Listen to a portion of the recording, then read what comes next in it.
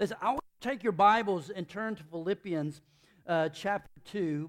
While you're turning there, let me tell you a story that just took me back, and it's just evidence. This is kind of side from the message. This is just kind of extra today, and I'll go through it really fast, but it's really cool. And that is this.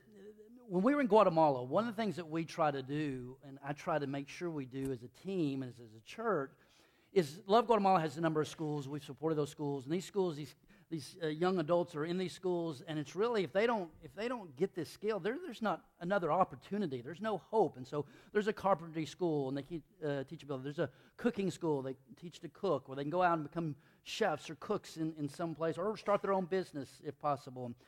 There's an English school. There's just an art school. There's so many one. And each year I try to find ways that we can encourage those students, because there's so much telling them to drop out. And I find if we can find ways just to say, we're here with you, we're championing you, we're on your team, keep going.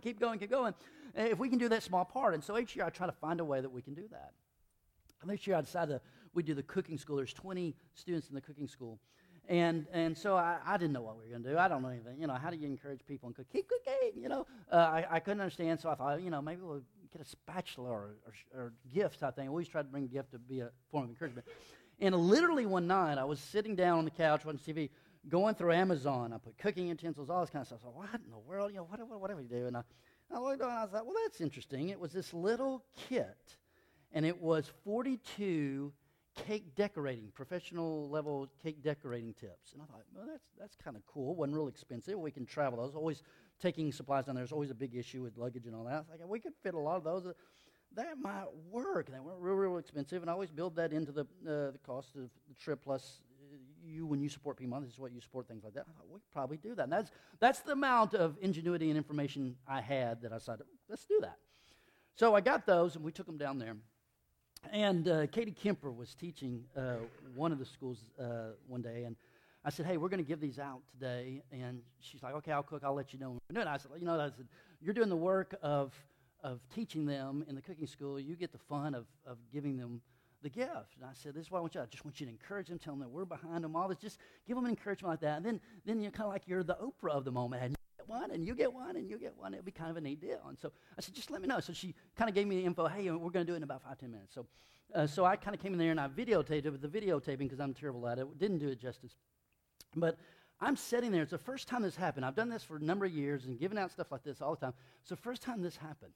And I'm standing over there watching it all, and they cook, and there's a break, and Katie starts her thing, and she starts just doing a good job, encouraging everything, and she says, and so, keep at it, and we're behind you, and all this kind of stuff, and doing it real good from a spiritual perspective. And she said, and we got a gift from you. And she turned around in the bag, and for each of you, we got this, and it's 42 tips, decorating tips, for cake decoration that we want to give every one of you as a part of the support of your school.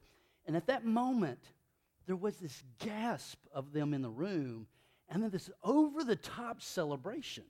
I mean, it was not proportional for what we gave them. In fact, I was taken back by it, and that's never happened before. And I'm like, this is weird. It's cake decorating tips. It's not like we gave you, the $1 million lottery or something.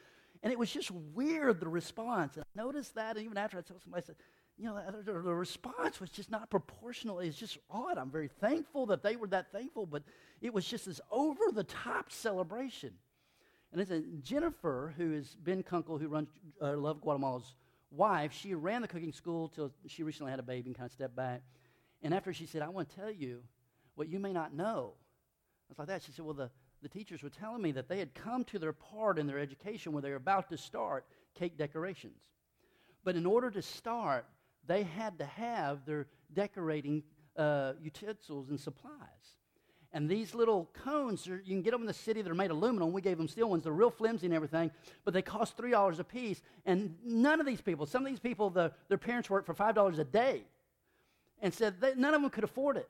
So none of them had bought what they needed in order to go to the next stage. So none of them were able to start and continue in their education. And she said, and all of a sudden you showed up, and you gave them exactly what they needed. And that's why they celebrated so wildly.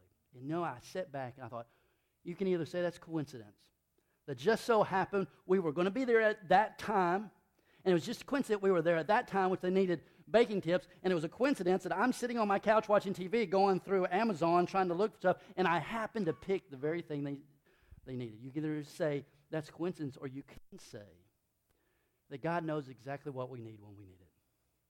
We think we always know what we need when we need it, but God knows exactly what we need when we need it.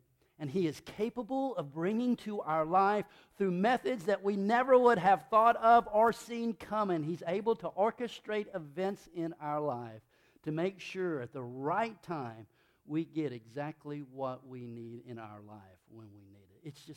It was one of those great moments where after I heard that, I just walked outside and I just pointed up and said, "You're pretty awesome."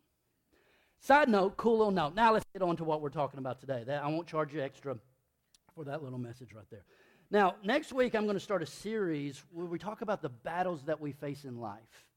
And we're going to do it on a football theme, and keep up with our social media this week because we're going to get you some, because we're going to invite you to participate in some fun stuff as we do it. But today I want to spend time really challenging you on something, and part of it is because of the time of year that we're coming at. And that is, this is the time of year where, we're getting back into a routine, right? It used to be Labor Day was the beginning of getting back to routines. That's the beginning when school started. But now it's kind of the whole month of August. In fact, for us in ministry, it's hard to find when is that kickoff time because some are already back. Talked to someone already that from McDonough, and they started back this past week. My wife's a teacher, started back earlier, but the kids came back on Friday. And then some of you will be next week. Some of you will be 2 weeks after that. So all this is kind of crazy. But what happens is over the next several weeks, people are going to start getting back into their routine. And one of the things they get back in routine of is going to church or looking for a church or maybe trying a new church. But when someone shows up into any church, into our church, it's the same. When someone walks through those doors, you know what they bring with them? Everything. They bring with them everything. Everything that's going on in their family, everything that's going on at home in their marriage, everything that's going on at work, everything that's going on with them health-wise or financially. They bring everything with them. Good or bad, we just carry it with us. And when we bring that stuff, when someone walks in here and brings everything with them, you know what they're looking for? Maybe they're looking for a good message. That's probably true. Maybe they're looking for some good worship. But I tell you, one of the things, they may not even know this is what they're looking for, but one of the things that they're looking for the most is just people who are present. There's just something about it when we're just bringing everything into us in life and we show up at a place like this. What we want, and we may even realize that what we want most is not necessarily someone who has all the answers to everything because we don't even know what all the questions are and we're in the middle of it. So who knows who has the answers to everything? So it's not so that we show up someone to have all the answers. It's just we want to go somewhere where we feel that people are present and want to be present in our life. And want to be at a place where they create an environment where people are present with each other. And we just are constantly looking for people who are present. That's one of the things they look for. It's one of the things we all look for when we walk into this place. It's harder and harder to find that these days. It's harder, wherever you go, church, any other place, it's hard to find people who are present with you in that moment because we're all so busy going our things. We're running here, getting a message, getting worship, we're getting on with life, and we're hearing that and it's hard to find people who are willing just to be present. And it's hard for us to be present in other people's lives because we got so much going on. And what happens is we've just forgotten the value of the other. And at the very least, we've devalued the significance of the other in our life and us being in other people's life. Here's what I mean by that. Life is like a play. Your life is a play. And every day there's a new chapter unfolding, or at least every season there's a new chapter unfolding. And I always tell people, your life is like one big story just unfolding before you, and there's chapters and new divisions of that. And like any play, your life has two sets of actors. There is you, and there are others. There is you, and there's everybody else. And like any movie or any play, there is a lead actor that most consistently takes center stage in that play. The question I ask you is, who takes center stage in your play? Your life is a play. Your life is unfolding. There's chapter after chapter, and someone is the lead actor. Someone is at center stage most of the time. Who is consistently at center stage in this play called your life? Some of us would be honest. We say, well, me, I guess. I mean, after all, it's my life. That just makes sense. Others of us would want to be very spiritual, and we'd say it's Jesus. Jesus is at the center. The truth of the matter is, Jesus doesn't want to be at center stage. Jesus, his role is to be the director. You see what a director does to a play? He's the one that decides where the play is going. He's the one that decides what's the proper role of the actors. He's the one that decides if the actor is playing his role well or not. He's the one that decides and gives directions. The actors follow the director. We are called to follow Jesus. Jesus is not just some actor in our play. He's not even the center stage actor. He is the director in which we should be following with our lives. We have a tendency to put ourselves into the center stage of our life most consistently. And I will tell you, that is what God designed your life for. And that is not the heartbeat of God for you. And let me tell you why I say that and why this so concerns me so much. What I've discovered just by observing and just reflecting and praying, what I've discovered is that the more a person or a people, a culture, a nation, the more a person or people have become accustomed to prosperity, security, and health, the more they begin, what goes along with that is they begin to value the me over the other. I mean, let's just take our nation or our culture. The adult generation that is the majority of adults these days, we don't know what it's like to go through a world war. We don't. We don't know what it's like to experience that kind of insecurity. We've had little wars that we've called wars, but we've never known where freedom was truly at stake. We've never experienced that. We've never experienced a true depression. You know what? For us, depression is we don't get to go on many vacations as we used to. We don't get to eat out as much as we used to. But we've never gone through a true depression. We don't know what that's like. Most of us that are adults may remember the little bit of the Cold War. Maybe we remember the fall of the Russian Empire, but most of us don't, and we don't know what it's like to live in the middle of the Cold War where nuclear annihilation was a constant threat. We've never experienced an epidemic or a pandemic of any kind. We've not known that. No, we've had an extended amount of years of prosperity, security, and health. And it's been good, and we have benefited from that. But one of the unintended consequences of that is more and more I began to put more value and more stock in the me over the other. And we see that, and it's just getting more and more and more intense. I'm elevating the value more and more of me, and I'm devaluing the significance of others, and we see it playing out in so many different arenas of our life. Just look at our politics. Today, like never before, it is okay for you to accuse a political opponent of some of the most vile things, even if there is no evidence that it's true. But it's okay in my mind as long as doing it means that advances my position or my cause in people's eyes or in the position of culture. And so we are seeing people say some of the craziest things about people based on nothing and doing it without any thought of remorse or should I be saying this? Because the value of me is increasing and the value of others is decreasing. Yesterday, I don't know if you saw the news, 20 people murdered, several more people injured in El Paso. I remember as a kid, I do remember there being kind of shootings, workplace shootings, but most of the time, if not all the time that I can remember, they were the result of some type of domestic family thing, or they were a result of some type of work thing going on where an employee was pushed out of work and came back and took revenge out on some of those people. I remember when I was a kid, there was a period of time where that happened in a number of postal facilities, and that's where the whole term going postal on someone actually came from. And it was awful, and it was tragic, and it was evil, but in some sense of mind, you kind of understood what the dynamic was that caused it. There was a sense in this person, though as wrong as it was, that there needed to be retribution for what was done to them. But today, A guy from Allen, Texas, which is up by Dallas, drives to El Paso and walks in, to a Walmart. Why? And begins to shoot and kill people that he knows nothing about, that he's had never any encounter, that he has no idea who they are or what they're about or whether they have. But he does it because he's mad.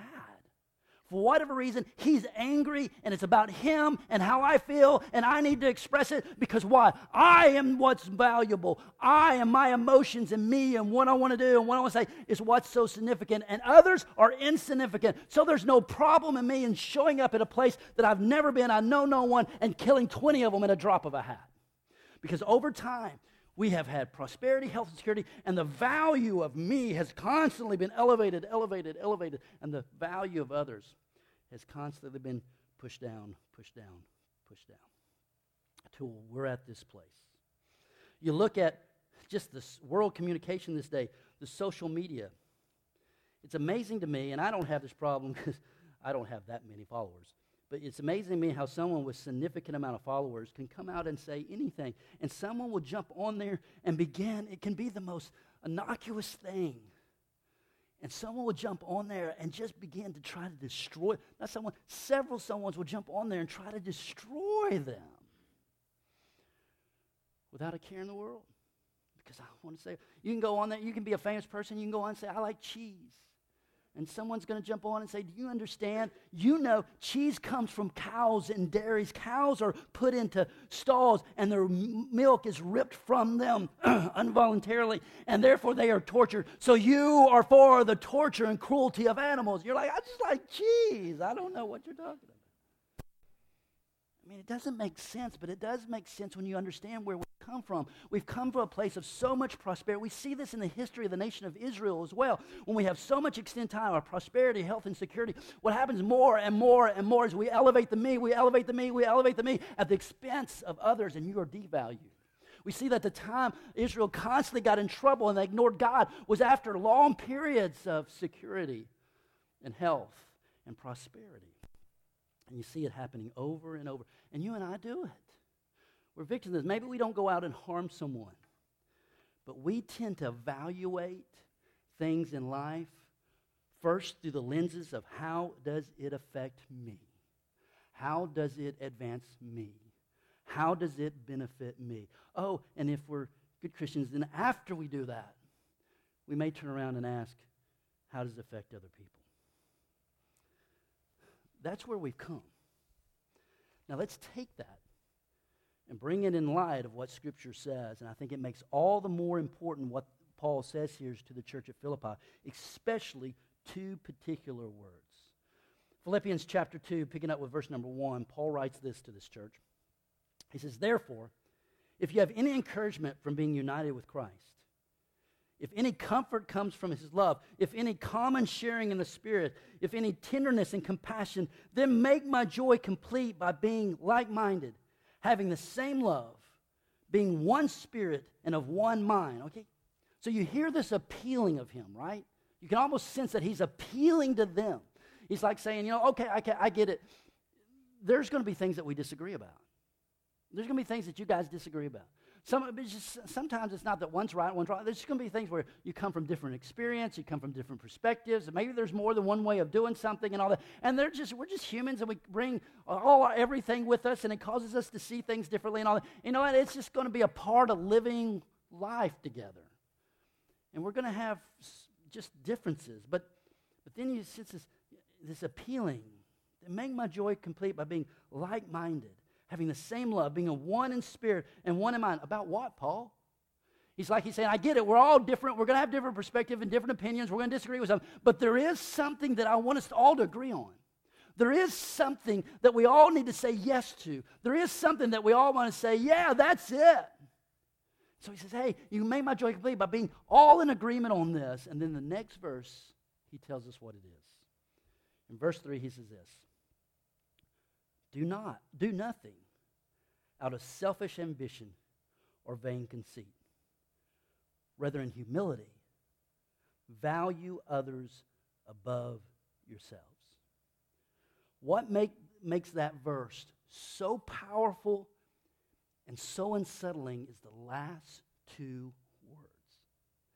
It would have been easy for us just to fit it into our present culture if he would have said this: do nothing out of selfish ambition or vain conceit, but rather in humility value others. We say, okay, we can do that. I'll value others. I'll think that other people are important, and when I can, I'll invest in others. But he didn't end there. To me, the whole significance of this verse comes in those last two words: do nothing out of selfish ambition or vain conceit, rather in humility value others. And then he put this on it, which changes it, who raises the bar above yourselves. That goes against our modern culture. Life on earth is a play. And Paul is saying you are to resist the natural temptation of living in a world of extended prosperity and health and security, and you are to resist what comes from that, and that is the desire, the temptation to put yourself at center stage of your play.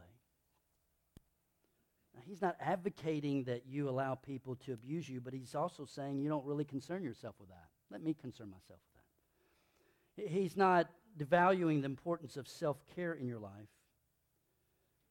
He's just saying, you need to understand, I'm the director. You're not to be the star of the play of the one life you've been given. That's not the role that I'm calling you to. And some of us, if we would sit down and be honest with ourselves, that's exactly what we've been doing.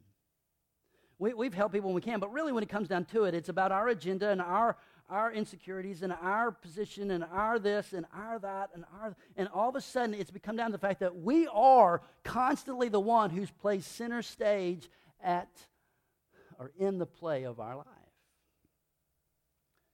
And what scares me about that for myself, what scares me about that for you, is I believe that there's a lot of Christians out there that are living very large right now, but one day are going to get to heaven, and hallelujah, they're going to escape hell by the blood of Christ, but they're going to get there and discover that they are on the verge of bankruptcy.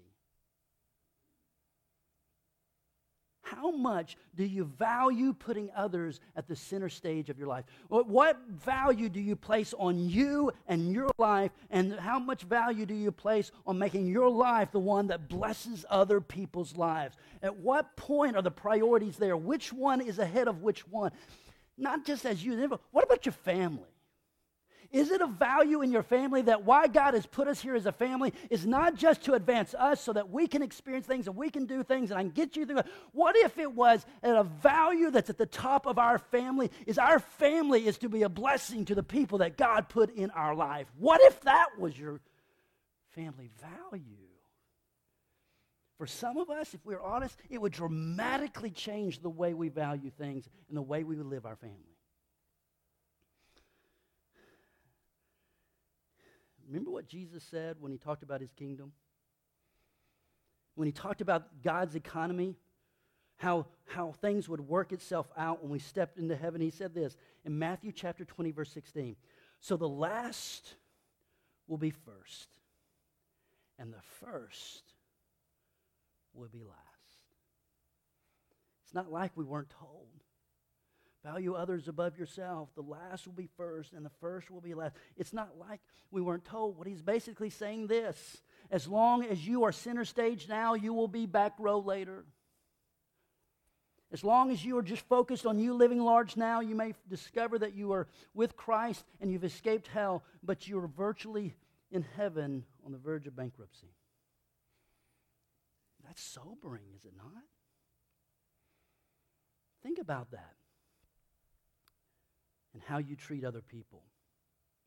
Think about that and how you allocate your time and your money, your priorities, and how you define success in your life.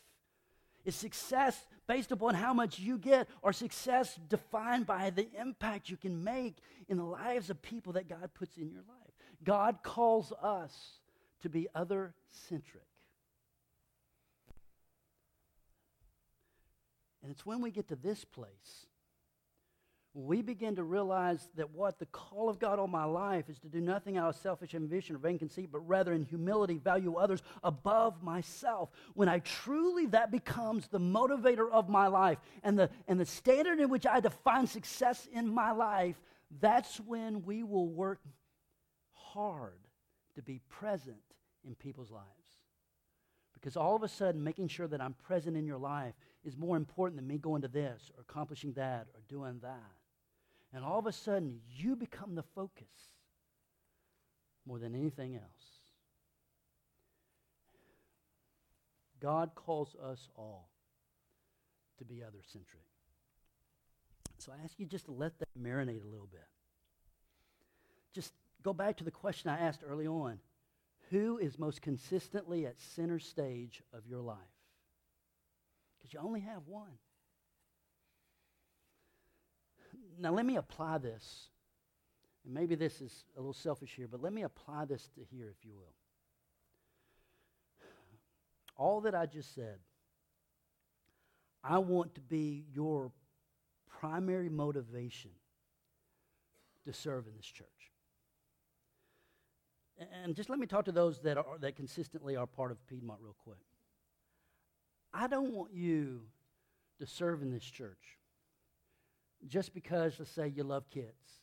And that's good. Don't get me wrong. That should be part of the motivation. You know, if you hate kids, you probably don't need to be an all-star. But I don't want that to be your primary motivation. Though it could be a motivation. I don't want the primary motivation to be, because we need help. And we do need help. I'm sure you saw this in the bulletins I did. There's a number of positions. Ushers, connection deck, nursery, production team, all-stars. I don't want that, though, to be your main motivation. And I certainly don't want anyone to guilt you into serving, because you won't last. But what I do want and what I do ask of you is to occasionally be willing to make a commitment, or to be willing to make a commitment to occasionally get up out of that chair and serve somewhere because you want to be present in someone's life. Not because you know all the answers, not because you're an expert at this or that or greeting people and all that. You just really understand that I need to make sure that I'm not putting me at the center stage of my life. And there's so much pressure to do that. So I want to put myself in positions where I can just be present in other people's lives. Where I can say, I'm here not because it benefits me or I feel guilty to or because they need me. I'm here because I want to add value to your life and to whoever it is on that particular Sunday comes through those doors and we meet face to face or we speak voice to voice. That some way I can communicate value to them. That I can be present in their life, because I don't know what they're going through, but this one thing I do know, they bring everything with them when they show up. And what we need more than anything else is people who are present in other people's lives. And that only happens consistently when we understand that we are not to be at the center stage of our own lives. So I ask you to do that. Whether it is serving in All-Stars or Treehouse or hospitality, becoming an usher or greeter or on the sound team or up here on stage. I'm calling you to get up out of that seat and get in the game as your response to God's call to place others, value others above yourself. That's why we ought to serve.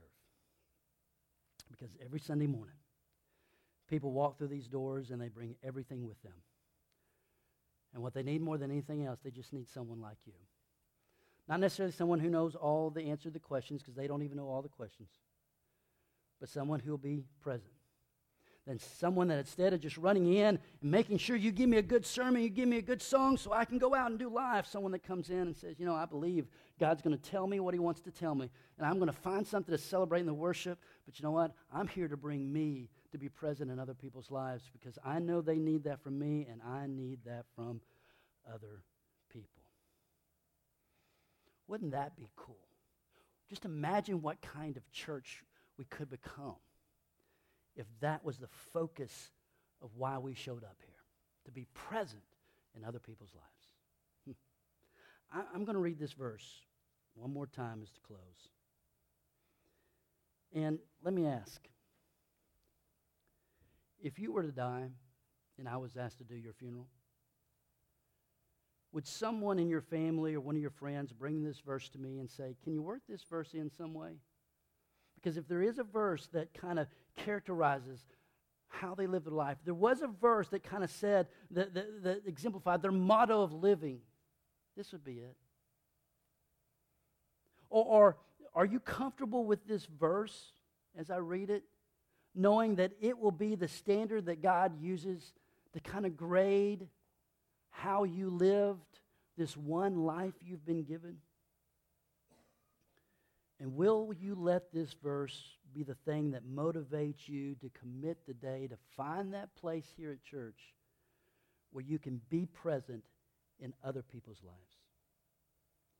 Paul writing after telling them, you'll make my joy complete if you all agree in one like-minded way about this. He said, do nothing out of selfish ambition or vain conceit. Rather, in humility, value others above yourself.